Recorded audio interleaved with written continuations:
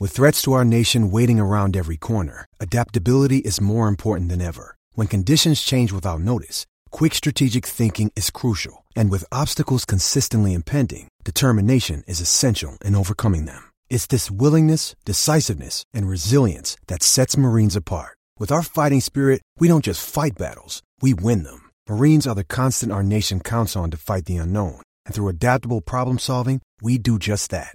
Learn more at marines.com.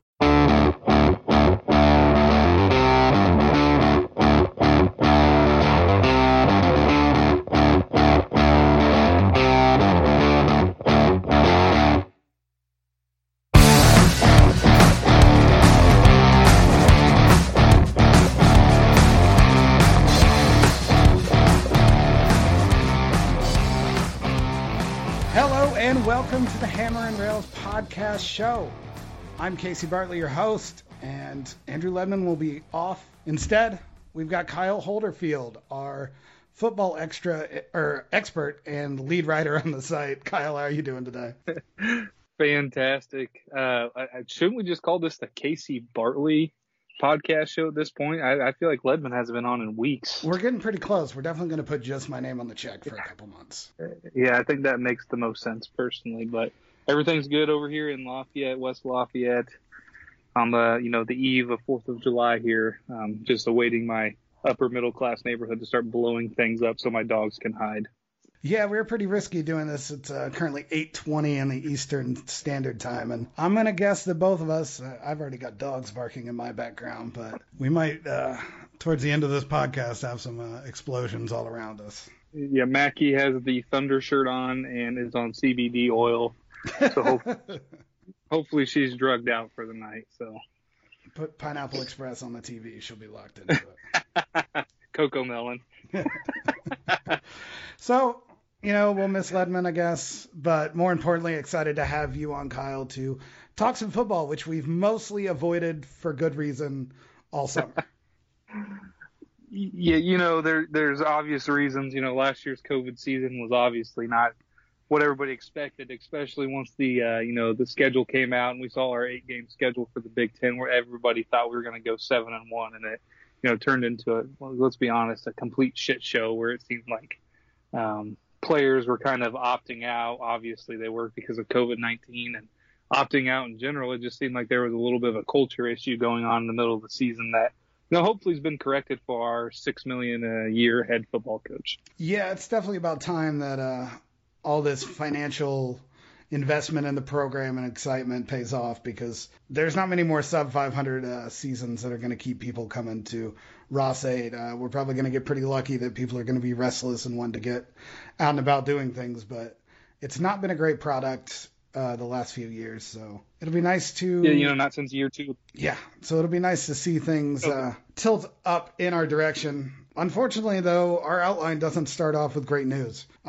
We have seen a trend over the summer, even more medical retirees leaving college football, and it's hit us hardest on the offensive line. Can you go ahead and just say some of the names that who have decided to not continue their career and the kind of hole it leaves behind for our offense? After the season, the offensive line really actually played pretty well down the stretch. Xander Horvath started getting some running lanes and things like that. And you look into the off season, and I thought that we had almost 2 deep at every single position. And, the 10 good offensive linemen in Big Ten football would serve us pretty well. But all of a sudden, about 4 guys, I'm pretty sure it's 4. And I'm looking at the roster here, and, Purdue hasn't updated it yet. But I know for sure that, rising, he's going to be a third-year sophomore, Kyle Jornigan, who I really like to play right guard for us, or left guard, one of the guard spots. He's going to medically retire, which is very disappointing. He had a huge ceiling, I think. He played in a couple games last year. He's a really, really wide guard. He looked like the epitome of a guard. Another one here, I believe, and I don't want to completely lie here, but I think it was Will Bramble might have been another casualty, which is disappointing because Will was a very versatile, guard. or tackle. He could play either way. And there's a couple other guys on there, but you go from, being like 10 deep to all of a sudden you're going, oh shit, do we have 7 guys? And can those 2 backups play multiple positions? And, now you're looking at a guy like the 5th-year walk-on, Sam Garvin, who's played center for us, who's going to have to play center and guard probably.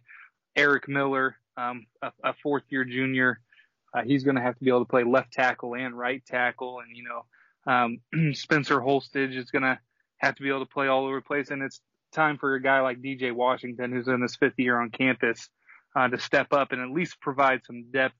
But luckily we got a, transfer coming in, Tyler Witt, that'll help out. And, Cam Craig's coming back off injury. And I think we're going to be okay. And it always helps, I think, having the best center in the Big Ten with Gus Hartwig as a true sophomore. The kid's phenomenal, and I think he'll make the whole offensive line a lot better around him too. It definitely helps to have a really smart, good center with any quarterback.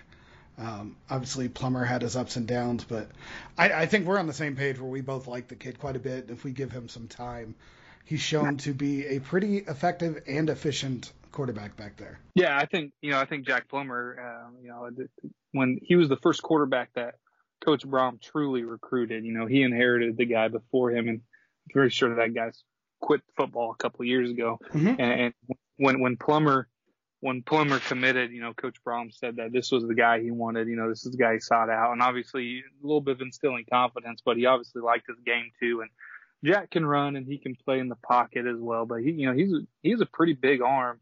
And I saw a statistic, NFL draft night, that the quarterback from Florida that got drafted to the Falcons, Kyle Trask, I think. Yes. Or no, he went to Buccaneers. Yeah, he gets called behind TB12. Yeah, that's not a bad gig. Kyle Trask led the nation in explosive plays over 25 yards. Number 2 was Jack Plummer. And I did not know that. Season. Yeah. And that is with Rondale Moore not playing a few games. And other than that, you return in, an explosive receiver, David Bell, to pair him with, and a guy like Milton Wright in the slot, on the other outside. And then you have, Jackson Anthrop, who I think is collecting retirement at this point from Purdue, playing a little bit in the slot. So, he has some weapons. The real question for me now is, and I was really looking forward, like we were just talking about the offensive line, to that O-line opening up some running lanes for, Xander Horvath and King Doerue. Now, will that still be available? Because the best offenses we've seen under Coach Jeff Brom at Purdue is with Markel Jones and DJ Knox. And those guys combined for over 1,000 yards rushing those 2 seasons. And his best offense ever was at Western Kentucky when his running back had 1,400 yards rushing. Yeah, and he really touched on what I always thought when you watch Jack Plummer play. Yes, he is sneaky athletic, which is nice. He can really make a play last a little longer. When he got to set his feet, a really accurate thrower downfield. And if you're throwing to David Bell and Milton Wright, who really impressed me. I like his speed. I like his body out there. When he has time to set his feet, he throws an accurate ball. And those 2 are 2 playmakers. So, yeah, I think you hit it right on the head where things were looking very good going into the year that we might have a real surprise offense on our hands. And now, once again, we have questions at the most important spots. Yeah, and you're talking about, Jack Plummer as a redshirt freshman, he got thrown into the fire when Elijah Sindelar tore his knee up in 2019. And he only completed 59% of his passes in 7 games as a redshirt freshman. Last year, before he got hurt in his 3 games, he was at 71% completion. And those 3 games were without Rondale Moore. So 71% and the second most big plays in the country. And it was in 3 games. Yeah. Yeah. And he had 8 touchdowns and 2 interceptions in those 3 games as well. Yeah, I mean, I don't understand how people aren't a little more excited about him.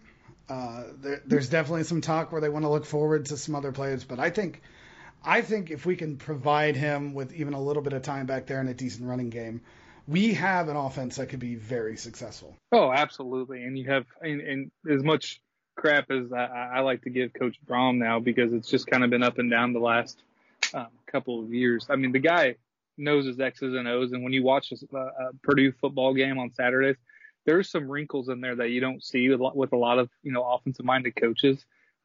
with different motions and putting people in different positions, especially with Rondale last year or 2 years ago, excuse me. He's a really good offensive-minded coach, and then you got 2 co-offensive coordinators and his little brother Brian Brom, and then 2. That's nothing. I know. That's yeah, nothing. Defense has like 6, and then Jamarcus Shepard, who I think brings a lot to the table and who's going to be a star in the coaching world at some point. I don't know if anyone knows this about you. You are a high school coach right now for Harrison. Yeah. So you kind of know the exercise. How limited was Brom last year going it? We didn't know there was going to be a college football season until about a month before it started? Yeah, about a month before it started. Yeah. How much does that limit adding just a base offense, let alone extras, all these other things that Brom is good at? Like, how little time does he have to actually implement anything that he wants and feel confident in? First of all, the NCAA limits how many hours they can go per week on the field and in the classroom. I think they limited it at about 30. Okay, so he already is limited to that. And then it gets reduced to, okay, you got basically a 3-week training camp to get ready and get going. Now, we can give him crap, and we can give him crap for that or whatever, and that's not a whole lot of time. Division III football coaches do that every single year, and their kids show up the 1st of August, and they're playing a game the last week of August. So it's doable, but on a large scale in the Big Ten, and you're playing 8 Big Ten games, that's tough. And then your star opts out and then opts in, and then he's hurt for 3 or 4 games, and everybody's going, what the hell's going on? And they're asking him questions, and then Brom gets COVID at the start of the year. There's a lot of ins and outs. Your quarterback gets hurt. There's a lot of injuries. You got players opting out. And that's a big reason I think he's going to get a mulligan on last season in the eyes of our athletic director. If this season's a complete flop, he's going to get on the hot seat for 2022. I don't think they look at last season at all, because you're talking. I think we ended up having like almost 20 scholarship guys opt out. I remember at the beginning of last year, I was on this podcast with Greg Doyle, sports writer at the Indy Star. And like we both before we knew this was going to happen, that we would judge towards the end of the year, but it's like we both made a declaration. This year doesn't matter. We can't judge any coach by what happens. And I think we saw that. And obviously we get frustrated as the year goes on, but it is really unfair to judge anyone on what happened last year, result wise. Yeah, absolutely. And people want to put a asterisk next to like LeBron James' Disney World Championship last summer. No one's putting an asterisk next to did Clemson win it or Alabama? I think it was Alabama, right? I kid. Sure, it was Alabama. It's one of those two, yeah. Right? So I mean, it's hard to judge them off of 20 scholarship guys opting out, and then your quarterback gets hurt, you get COVID. Once he gets COVID, he can't even do anything in terms of coming to the facility and things like that. Yeah, it's tough. Yeah, it's definitely tough. He missed an entire spring and an entire summer, and then for a year that for a coach that's he was going into his 4th year, his first true recruiting class, going into the basically in their 3rd year on campus. That's tough, because you want those 30-year guys to make that jump. I'll tell you what. 2020 Casey, not the best Casey that's ever shown up either. I don't know if any of us were like tip-top form. No, absolutely not. Absolutely not. It's all right. We've been spending a little time looking at the past. Let's look forward. It's been a pretty big couple weeks here for Purdue football. Visits opened up, and Brom has brought in a bunch of recruits. So far right now, I believe we counted it up beforehand. He's got 13 commitments, 1 4-star Brady Allen at quarterback out of Fort Branch, Indiana. I don't know where that is. I've lived in Indiana most of my life. He goes to Gibson Southern High School. Don't know what that is. It's not a perennial powerhouse by any means, but he's the real deal. He is 6'5", 210 pounds, and can throw the ball 60 yards in the air. He's legit. I like those things. Yeah, exactly. But we are a team that's losing some players. Are there any of these players that you can see that are going to really kind of change the direction of the program, or fill in spots, maybe the better way to say it, that we really need looking into that 2022-2023 season? the 2022 class right now for me is a lot of unknowns. Okay, it's people are complaining. Even some in our group chat about things about like some of these kids' other offers. Oh, they got an offer from Marshall, or oh, they only have Ivy League offers. But they're 3-star, so they've been judged. But it's hard to judge a lot of these kids because college or high school football is not like high school basketball. No. You get a 10-game season, up to 14 if you run to state, and that is what you're judged on. You don't get to play AAU all spring and summer, where the recruiters are out there and everybody that's ranking you is out there. You get 10 to 14 games to determine what you are. And a lot of these kids might have only had 4 to 8 games last year, right? Yeah. So to me the offers, if a kid only has MAC level offers, that doesn't really bug me. The offensive lineman, I think is all of a sudden, I think there's a huge push for that when we got 4 medical retirees since January. Now we have 4 offensive linemen in this class, and I think we were probably originally planning on taking 2. I really like Andre Oben, 6'5", 315-pound offensive guard. I mean, he has a college-ready body right now. His dad played in the NFL. His dad's still involved at an executive level in the NFL, working for them. I like pedigree. I do too. His brother, I think, plays defensive end at Duke. I really like the receiver that just committed, Curtis DeVille, but I always love receivers in the Brom offense because I feel like we forced the ball to him. And then, 2 good running backs, Terrence Thomas and Kentrell Marks. Kentrell Marks a little bit more of a power back, 6'1", 190. Terrence Thomas more of a scat type guy, 5'10", 180. But my personal favorite in the entire class is a kid out of Texas. This kid named J.P. Dieter. He's 6'5", 265 pounds. And at his Texas high school, he's played defensive end, he's played nose tackle, and he's played the 3-tech. And they move him all around. To me, his body looks just like George Karlaftis when George came in. Now he's not as explosive as George, like off the snap, and he's not a great pass rusher yet. But he's a hell of a he fits his gaps, and he's a great run stuffing defensive end 3-tech type guy. But his body looks just like George, 6'4", 6'5", 265, and I'm really excited about J.P. Dieter and how we got him out of Texas. And I'm also really excited about all these Louisiana kids that our special teams coordinator, Marty Biaggi, is bringing in. He's doing a heck of a job down in Louisiana. Yeah, we've got a lot of interesting body types coming in on the defensive end, especially. Like you mentioned with Dieter. Roman Petrie's 6'5", well above 200. Nick Carraway, interesting prospect. And like you said, it's almost impossible to tell high school players. It's not like they're going one-on-one against the best guys.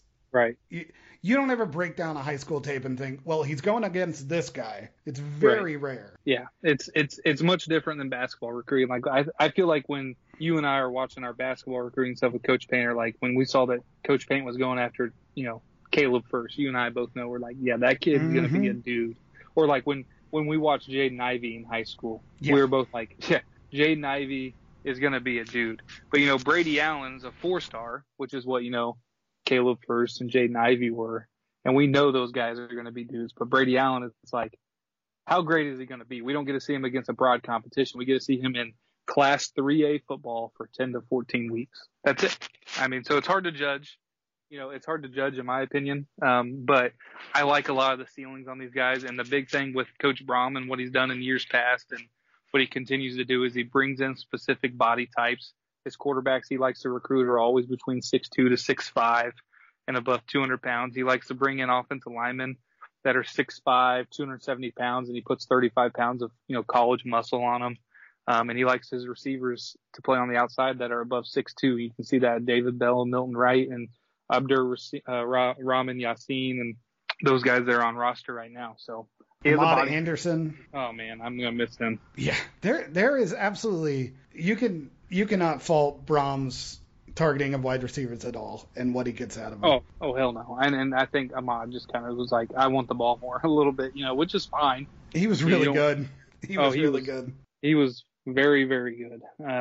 But I think some of the force feeding of Rondale Moore last year, I think hurt some people's feelings a little bit. Yeah, and you get that on both ends. And it's clear that David Bell's going to get 10 to 15 targets a game. And even more so than Rondale Moore, he's more of a versatile player because he can pretty much attack at all three levels and be, better than any defensive back that's going to guard him. So Plummer likes to look for him. Plummer has that nice soft ball that is pretty easy to track, and Bell is as good a college receiver at tracking the ball that I've seen in a long time.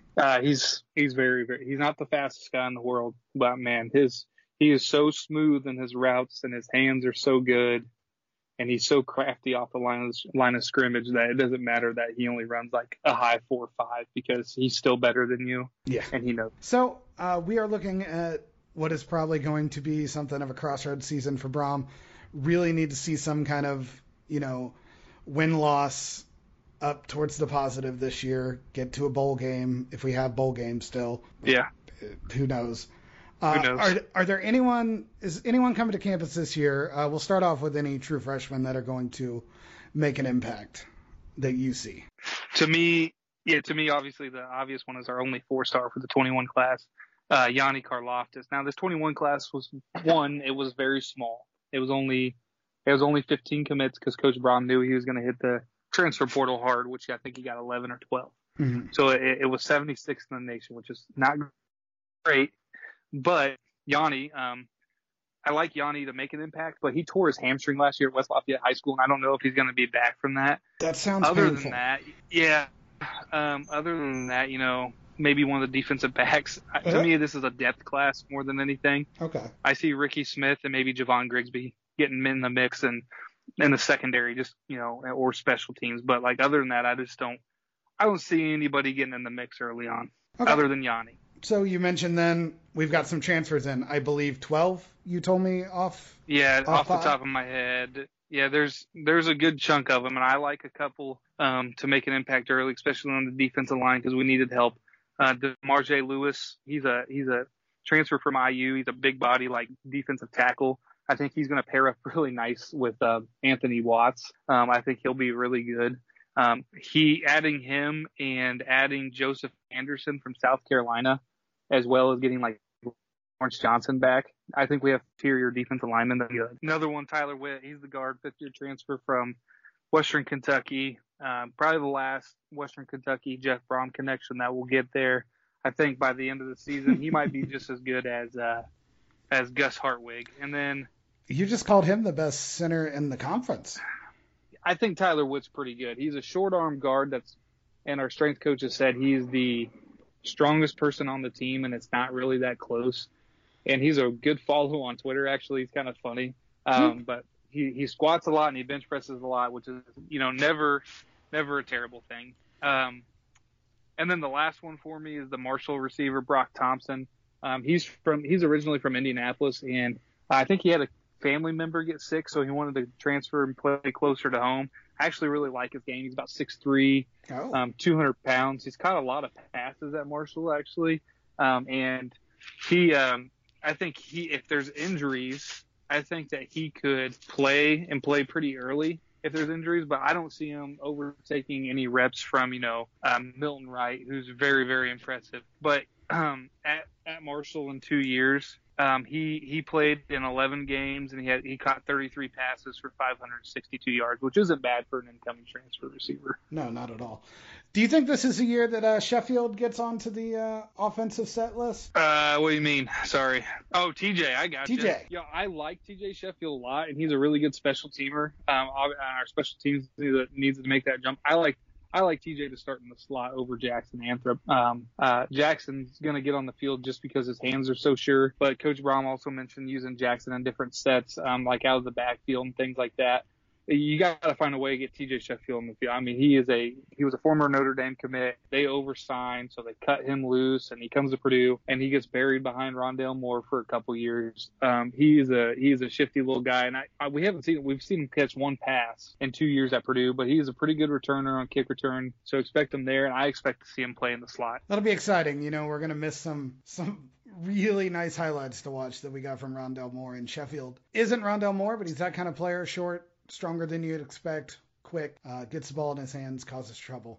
Yeah, exactly. We've covered a good bit Looking forward to the next season. I'm sure we'll have you back on to talk about more. We do this with Ledman. I didn't warn you ahead of time because I'm not a professional, but do you have anything to recommend? I've done tweets. Ledman only does like highfalutin book. Well, I'll tell you what. We were talking right before we started on the podcast, and I just tried to. I'm not a big Samuel Adams beer drinker. I tell you what, This but is a good call. I tried. I went out on a limb. Actually, my sister for Father's Day got me a little 6-pack of just random beers from like the grocery store or something. Strong move. Bless her. Yeah, that's all right. And I said, let's try the Sam Adams. Okay, so Sam Adams Summer Ale Citrus Wheat. I tell you what, it's pretty refreshing. I don't want to call it really like a shandy. It's not a shandy, but it's bright. Yeah, it's bright and it's light and it's a nice summer beer. So I mean, if you want to grab yourself a 6-pack, I don't think you'd be disappointed. I think it'd be nice to sit out, while you're grilling some bratwurst for your family or something, to have a few of those bad boys. And I tell you, it's much better than expected. I'm always a little wary when I get these little sampler packs, especially from a family member that doesn't drink beer. Okay, so good on my sister. She hit a home run on this one, and now I got to go buy a 6-pack. There you go. That's perfect. And what better time than right before the 4th of July. Kyle, thanks for joining us. Hope you have a good 4th of July. Listeners, hope you all have a good 4th of July. Blow stuff up, but be mindful. No reason to be a dick about it. Try to keep it to just the 4th. Yes. And hope everyone has a wonderful 4th of July and a great weekend. We will be back with you probably, maybe with Ledman. I don't know. We'll see. Yeah. Boiler